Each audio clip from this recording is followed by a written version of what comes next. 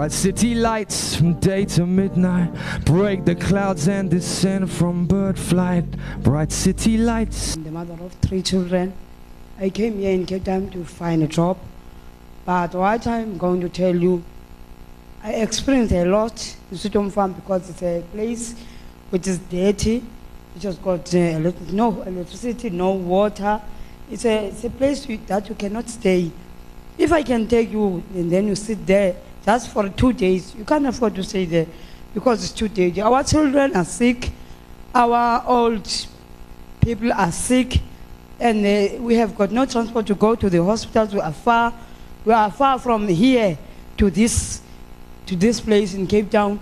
So the only thing I want, I think government must do something about us, because we vote every time, but there's no use for voting.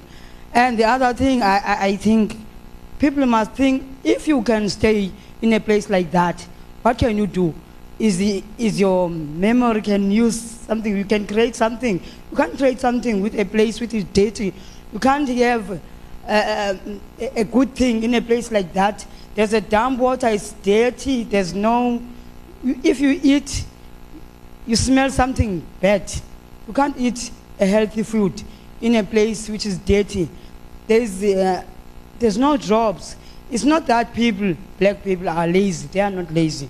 Every day when we wake up, we are cleaning, cooking, but people think that we are stupid. We are not stupid.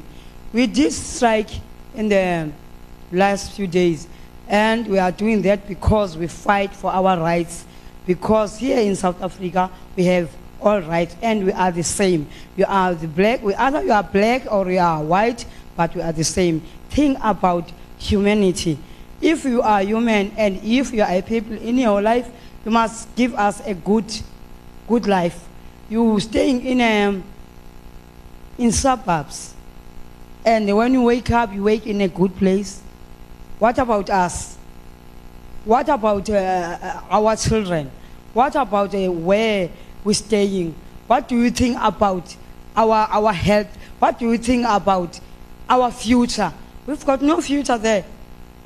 The only thing I'm coming here is that you must have in your mind that in Sutom Farm there's nothing we get. We try everything to talk to the government, but there's nothing. There's no answer. There's nothing. That's why I'm here, and I'm very hurt in my heart, because that place is not good for me. Because I'm sick. I'm in a treatment every day. I wake up. I'm getting treatment. I'm eating treatment without food. What do you think about me? What do you think about people there staying there? What do you think about people who are every day trying to have food without having no money? You can't have food without money. You can't do anything without money. These days you must have money. Thank you, guys.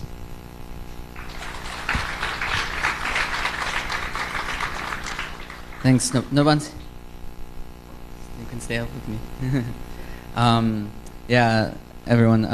I think it's important that we try to change the way we speak about things, and that's why I invited Nobanzi here to speak with us. She wasn't actually invited to speak, but I actually asked her to come speak with us because I felt it was important to have other viewpoints here. I think it's important that we start from the premise that everyone is equal, as Nobanzi said. Everyone, we're diverse in innumerable ways, but everyone comes from the same starting point. We can all think for ourselves. We all have the ability to actually think. And if we don't think for ourselves, it's only because we've been trained not to think. We've been trained to be cogs in the machine. This is the basis of our current education system. It teaches us to be passive, to be unthinking. And we come to know a lot of facts, but we don't really interrogate and think about things in a deeper way and actually learn to think independently. But if we can all think, then actually then it means that it's important that we all are able to contribute to the pool of knowledge in this world. This is the basis for important resources like Wikipedia.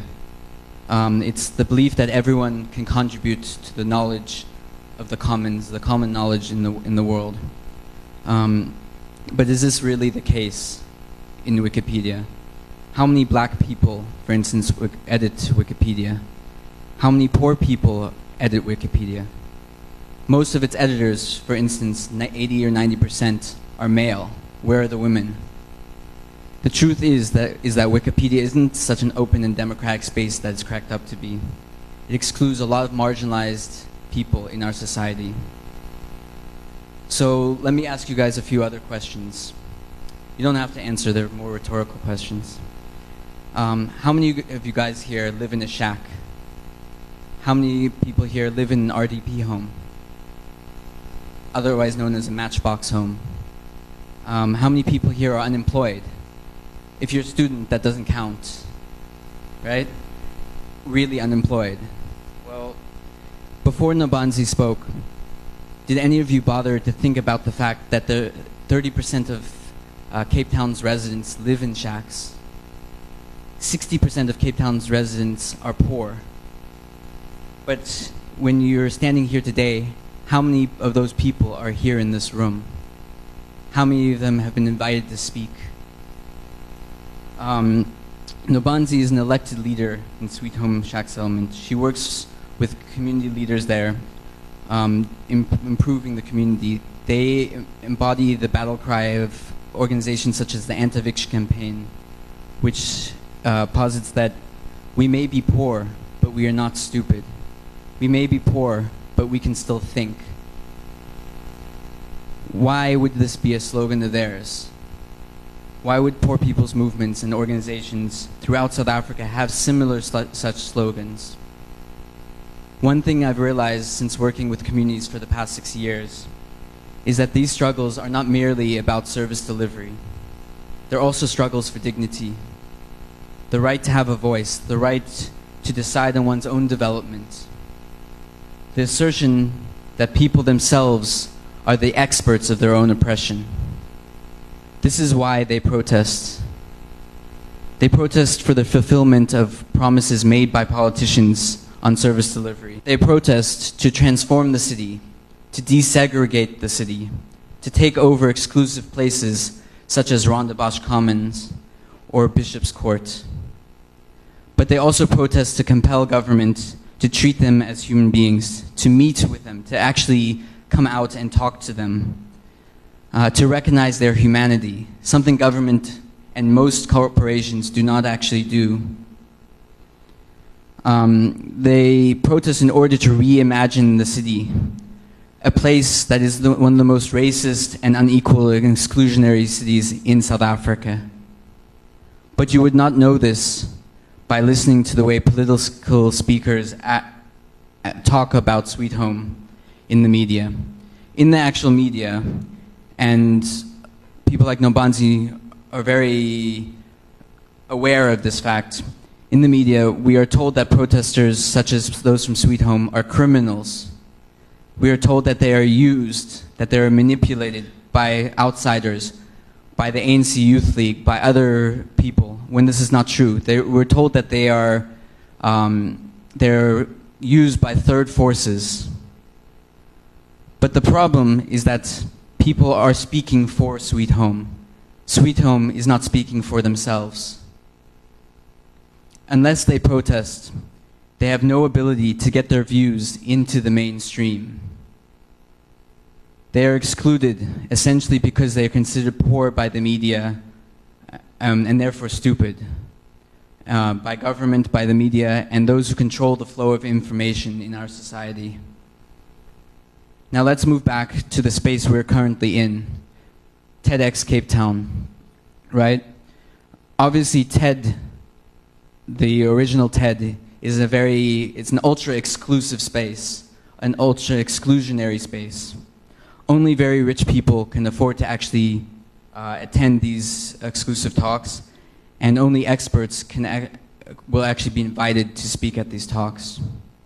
TEDx may be comparatively more inclusive than TED, a space, but it's still an exclusive space that isn't inviting to anyone besides the people you see here today. It's an elite space. Unemployed people, for instance, cannot afford the 100 Rand it costs to get in here in the first place. It's pretty clear then that if we are going to be reimagining the city as a more inclusive space, more equal and less segregated space, we have to begin to dismantle the bastions of inequality. We therefore need to dismantle spaces such as TEDx itself. I am not exactly sure what an ideal city should look like, but I know that it's something that we have to create together. I know that building a new city needs to be led by the poorest of the poor, the most excluded in the city. Otherwise, it will never get us to where we're trying to get to. By definition, therefore, it needs to reimagine spaces like TED or exclude spaces like TED itself. Thank you.